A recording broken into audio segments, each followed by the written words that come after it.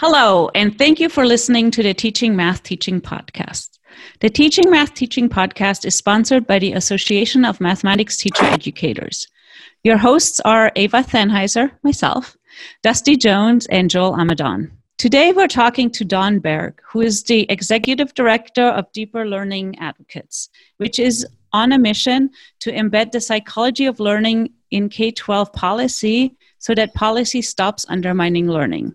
We will discuss the relationship between attitude and learning, deeper learning, and about humanizing K-12 schools for deeper learning. We're excited to speak with Dawn today. We're hoping that teachers and teacher educators in any setting will learn something from listening to this podcast. Welcome, Dawn. Thank you. Thanks for having me. So let's just jump into our first question. Can you talk a little bit about what you do? My path in education and what I'm doing right now is, as you said, the mission of the organization, Deeper Learning Advocates, which is the nonprofit side of what I do, is really about how can we shift policy. My expertise is in motivation and education, and I studied some schools, and it's a really fascinating topic. But what I find is that the challenges are not necessarily at the teacher level. They're actually at the level of policy and kind of what the hidden curriculum that teachers inherit when they get the job. There's ways that we do school, ways that schools are managed that inhibit the learning. And so we want to remove those barriers and help the schools at a policy level understand that there's a role to play, that they play it about how teachers and students are motivated, and that affects the learning in a fundamental way. What I'm doing is getting the psychology out there into the world, and then working on understanding how that actually is affected also by policy. So that's the leading edge of what I'm doing, is the policy side. Could you give us an example of what you mean by, say, hidden curriculum and those things, so we can wrap our heads around that? Yeah. So a hidden curriculum, people are probably familiar with the term somewhat. It's kind of those things that aren't said. Like you have a curriculum, and it might be in this case math, but there's also, how is the room arranged? How is the time schedule done? Those kinds of things actually affect, they're not things that you're necessarily thinking about every day, but they're things that have some effect. And what I find in the motivation sphere is that you need to look at things like, how are conflicts handled? How are decisions made? Who's making the decision? It can be very important for the students to make some decisions and the teacher to make others. Even from administrative point of view, what are the decisions that teachers are making? Are they making curricular decisions, or are they just making implementation decisions and instructional decisions? So, could you give an example of what kinds of decisions you think students should or could be making? There's a vast range there, because my background is also I homeschooled other people's kids for about 5 years and have been involved in the democratic education movements. And so on the radical side, and I would consider my roots to be fairly radical in an educational sense, is they give the kids a lot of decision-making power, like making day-to-day choices about what to learn and how to learn it. More traditional teachers don't have that freedom. They are in a different set of constraints. And it's not a bad thing, but they need to be clear about what are the decisions we can make. So if you're presenting particular information, what are some choices that the kids can make? Are there ways that you can, that at a small level, pick amongst different ways of presenting their learning, picking different ways to approach a subject? As I'm listening to you, I'm envisioning when you said pick how they present, so potentially in a poster versus verbal versus, is that the kind of level you're thinking? That's one level, yes, definitely. And are there ways that you can, the more decisions they can make and learn about the consequences of their decisions, then they're going to have a stronger learning experience. Part of that also depends on the skill level of the students you have. Skill level in the sense of, like, do they know how to make a reasonable choice about that particular aspect of learning? It's tricky. If your university is going to be different than high school, that's going to be different from middle or elementary. So that's an important thing to take into account is, okay, what degree of decision-making can they take on? And surprise yourself, stretch and figure it out, test the limits, and then back off when you've given them too much. So, Dawn, one of the things that I've seen at different levels of schooling, first at the elementary levels, but then also up into high school and at the university level, is this idea of a choice board or a menu of options where Is that the sort of thing you're talking about, where students, need to accomplish something and the teacher says, well, here's a list of 7 things. I need you to do 2 of them. Is that the sort of choices? Yeah, that's a great way to structure it so that they're supported in understanding there's an acceptable range. There's goals that we need to achieve. Those are the kinds of supports that really help. In fact, there are certain democratic type schools that just do that on a larger scale. Like they literally have a choice board at the front of the room and they say, what are we going to do today? And they make decisions about, the kids themselves can offer things and say, well, I want to learn about this and anybody who wants to join me can. There's big versions of that, but even if you're scaling it down and saying, okay, here's the 5 or 6 topics that we can, are under the lessons for the week. And how do you want to approach them today? Make choices as you go. So there's many ways to organize it, but enabling them to make decisions and is a valuable part of it, definitely.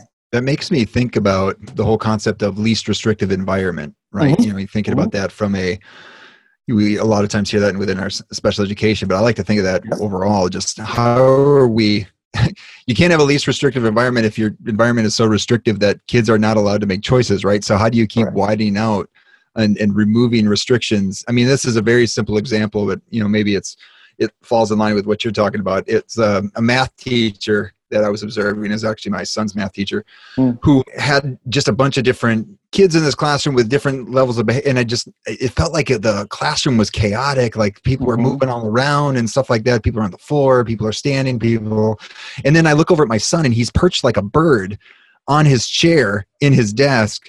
And I'm just like, how can she, and I'm getting kind of upset. Like, this is not, the kind of environment, it's distracting. But then I just look around. They're all looking at her, right?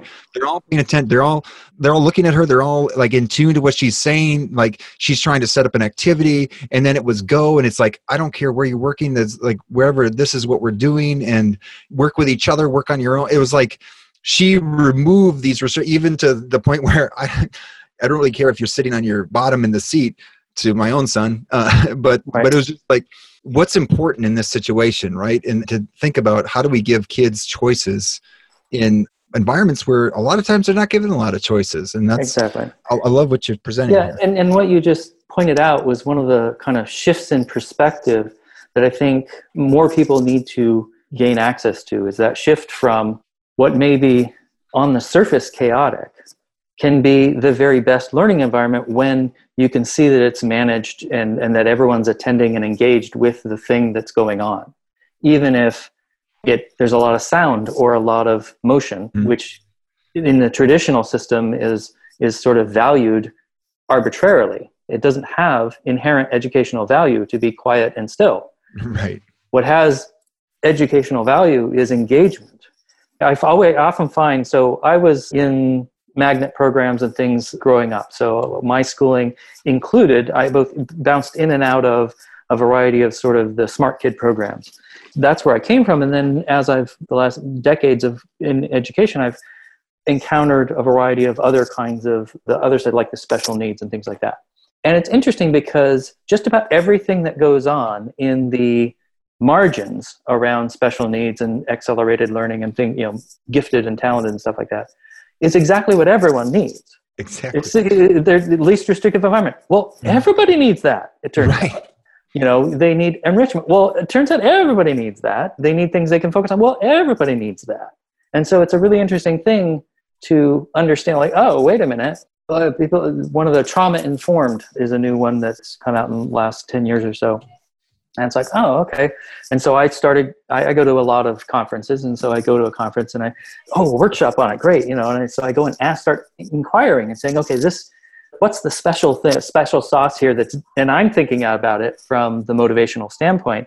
And I'm looking for what is the thing that trauma brings into this that's unique from what regular humans, everybody else anybody who's not regular, that's actually unfair. But anyway, what the people who are not traumatized.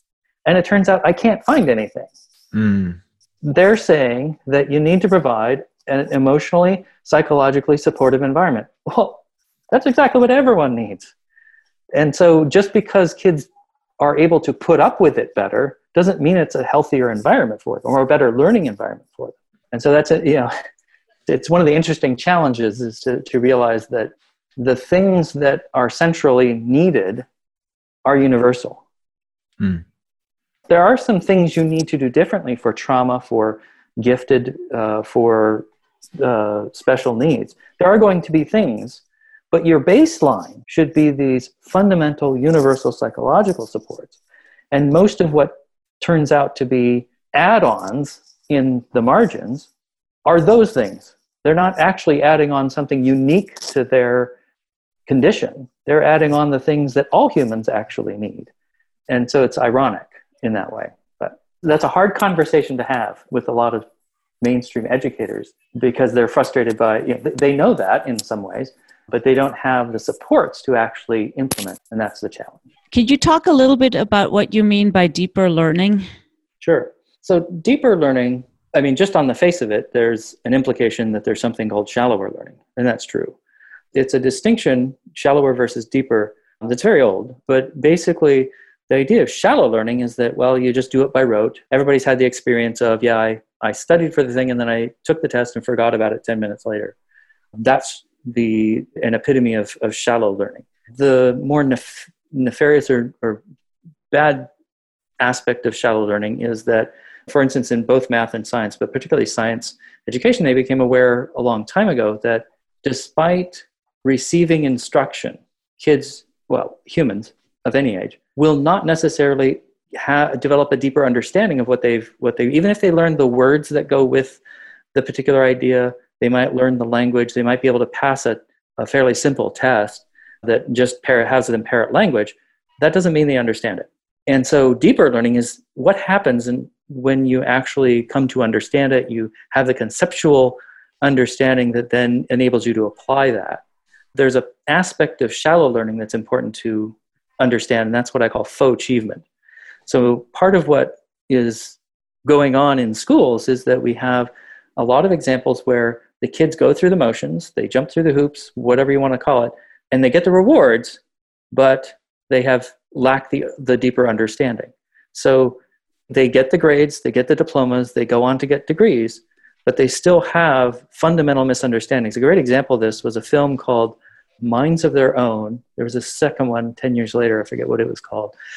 So they interviewed recent graduates and faculty at MIT and Harvard and specifically gave them basic kind of challenges around or questions about, like one was why are there seasons? And another one was you have a wire, a battery, and a bulb. Can you light up the bulb? Use just those three things.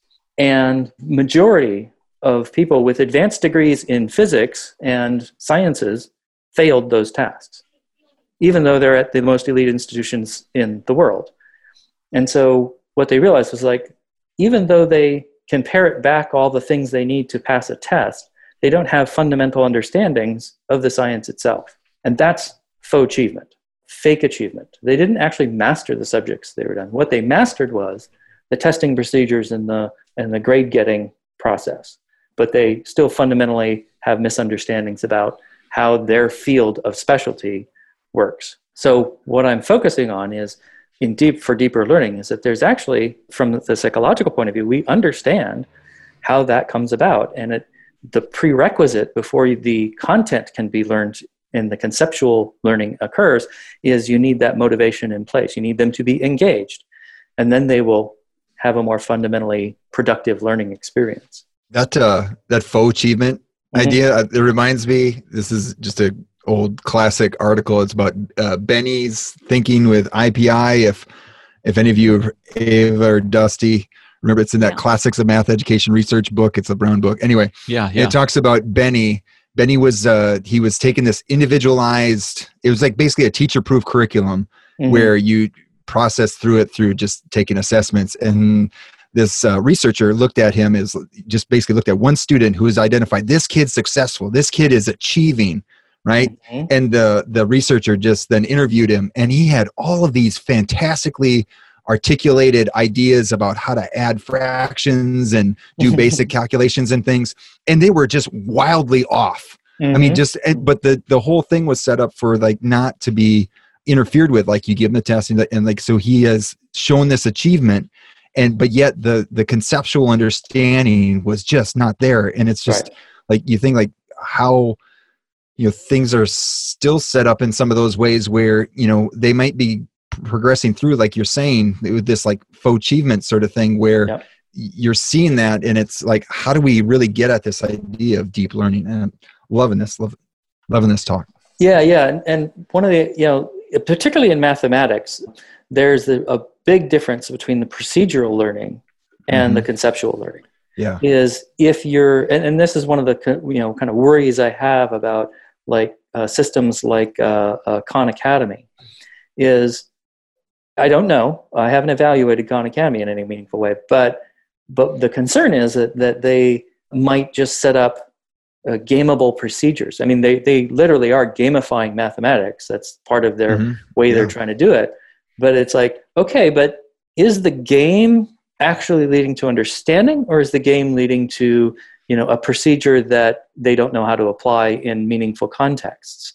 And that's one of the important parts of conceptual learning, is not just to have a procedure, but to know, which procedure is appropriate now. Right. And then down the road, and now a different procedure is needed. But to make that judgment, to make that decision of this is the procedure I should do now, is a really hard thing to wrap your mind around. And that's partly why you can't just, flow through mathematics in a simple way. Is like they're connected to so many things and applications that if you don't have a sense of where this lies, you'll never apply it, except in the very narrow circumstances in which you first encountered it. It's called context-sensitive learning. Is if there's a particular way, like every time I've ever seen, say, as a random example, the Pythagorean theorem, it has one form, and it only has that one form, and then I only see it when it's presented in a certain kind of problem, then that's the only association I have for the whole thing. It's a terribly useful thing across many contexts. Mm-hmm. But if I don't realize that, then I have this one way of using it, then that's not mathematical understanding. That's not the kind of learning that we need. We need somebody who can take it and then learn about, what are some different ways that this can look? What are some ways we can use it? And some ways that maybe, encountering a unique problem, maybe that's a tool I could use in this context. And those are, it's actually fiendishly difficult, turns out. And to build on that, I think one step further is we really want to make sure that kids and humans, I like how you're talking about that, everybody is able to understand the world around them. And especially right now where the news is full of numbers, like 1 million cases and, so many % of the population, that we can listen to these statements and understand what they mean rather than just hear a bunch of numbers and think, that sounds big or that sounds small. Right. Some great work on understanding, mathematical understanding in a public context. I'm not remembering their names, but Daniel Kahneman and his partner Tversky, and then there's people who's followed up on their work. And there's a particular person whose name is also escaping me at the moment. But really looking at the particular example I remember from the book I read was looking at when a doctor says, here's your chances. It's a devastating moment if you're being given some chance of living or dying. And it turns out most people, even the doctors, don't understand what that means. They're telling these people these dire prognoses without an understanding of how that actually should be processed or understood by that person, because the doctors themselves don't understand it. So it can be a very meaningful issue. Yeah, I had an experience like that too, where I ended up getting in an argument with the doctor when the doctor told me something about, this increases your chances by 50%. But it turned out it was 50% of like 10%. Right. Which in the end makes it 5%, which wasn't worth all the negative side effects that initially sounded like it might be worth it.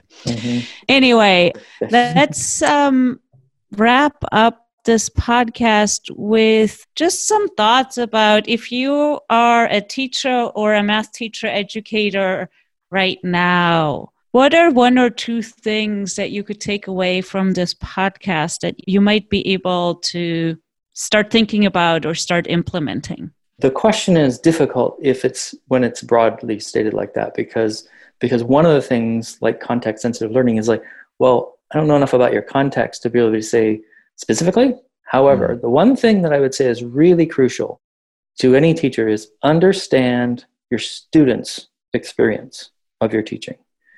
And don't make the mistake of assuming that they can necessarily articulate it well or say it in a way that is easy to understand. Inquire about how'd that work, but then make it an open conversation. That needs to be a regular practice of like, oh, what did you think of that? How did that work? If you don't understand their experience, and I don't mean in the sense of like they should be giving you feedback on how you're teaching. What I mean is like understand what motivates them, what is it that they think they want. They may not always be right, but they can at least start to say how that's going for them. One of the interesting things about motivation research is that most of the time you can ask people about their motivation and they'll probably have a pretty good idea of what's motivating. Now there's exceptions to that, but by that I mean like, are they doing it because they're guilty that they would not please their parents or that they would be ashamed of not getting the good grade or, that's not the right kind of motivation. When are they interested? What is it that captures their curiosity or gets them excited? Is if you can start to have that conversation where you can talk about your own motivation, because motivation is contagious. It's something where even if they don't fully understand your what your motivation is, whatever motivation you bring into the situation is going to spread. So the more that you can tap into your own excitements, enthusiasm, curiosities, and engagement, the better off you're going to be. But also, if you're not in those places, if you're in like, hey, I got to do this, it's not my favorite thing, be honest about that. And if it's something you got to get through, if you can help tap into their interests and curiosities and excitements about that subject that you may not be excited about, it's contagious. You can catch it from them and say, oh, that's an interesting aspect. Let's explore that further. So really understanding what I would say is the most practical thing to do is reflect on your own motivation and be honest about it. And then try to figure out what the experience of your students are in terms of motivation and engagement. Figure out and hone what is it that excites them, what gets them interested and engaged, and do your best to be honest about there are some things that are not always, you don't have the best motivation for it, but you still got to do it. So just be honest about that and see if there's ways you can maybe bump it up a little bit and find ways to make it more engaging or more interesting. And I want to give a shout out here to Mandy Jansen's book, Motivation Matters and Interest Counts, that has some practical teacher tools in there. And then I think, Don, you also wrote some books. Did you want to share briefly about those? Yeah, so my books are in, really talking about the bigger picture. But my latest book is called Unfailing Schools. What's joy got to do with it? Unfailing in both that sort of positive, like schools that are unfailing and how to get there, but also like how do we get away from this image of schools as failing institutions? Mostly they're not. And so the challenge is understanding how we can get the larger level to be consistent with the psychology. That's what, and I have 3 or 4 books out, and you can find them at attitutor.com, which is ATTITUTOR, as in attitudetutor.org or .com. And we will link that site. Joel and Dusty, did you guys have any closing questions, comments? I think you just gave us a lot to think about. I know I've got many notes, and so I'm looking forward to checking out the books and also just to probably re-listen to this podcast and think about a few things again. Sure, yeah. And I appreciated how you said it's difficult to give recommendations or talk at a large scale. In my own mind, I thought, well, what class am I teaching next? And I've got a class I'm teaching starting July 1st that's going to be fully online with some prospective middle school teachers learning about statistics. And I thought, okay, let me try to nail down some of these ideas with that. So I know some of my students already, so that I feel like I have a leg up on that, but I want to try to reach out to them and try to get to know what interests them and what they think motivates them, and then see if I can, try to whip up something special cool. that works with that. Yeah, exactly. And just having the humility to approach it with the curiosity of, I don't know enough about you And you can never know enough about your students, but to have that humility to say, I need to learn more, I think is an important attitude to bring as well. Cool. Absolutely. Well, thank you, Don, so much for joining us. My pleasure, indeed.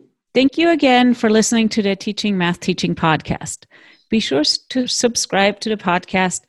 We hope that you're able to implement something that you just heard and take an opportunity to interact with other math teacher educators.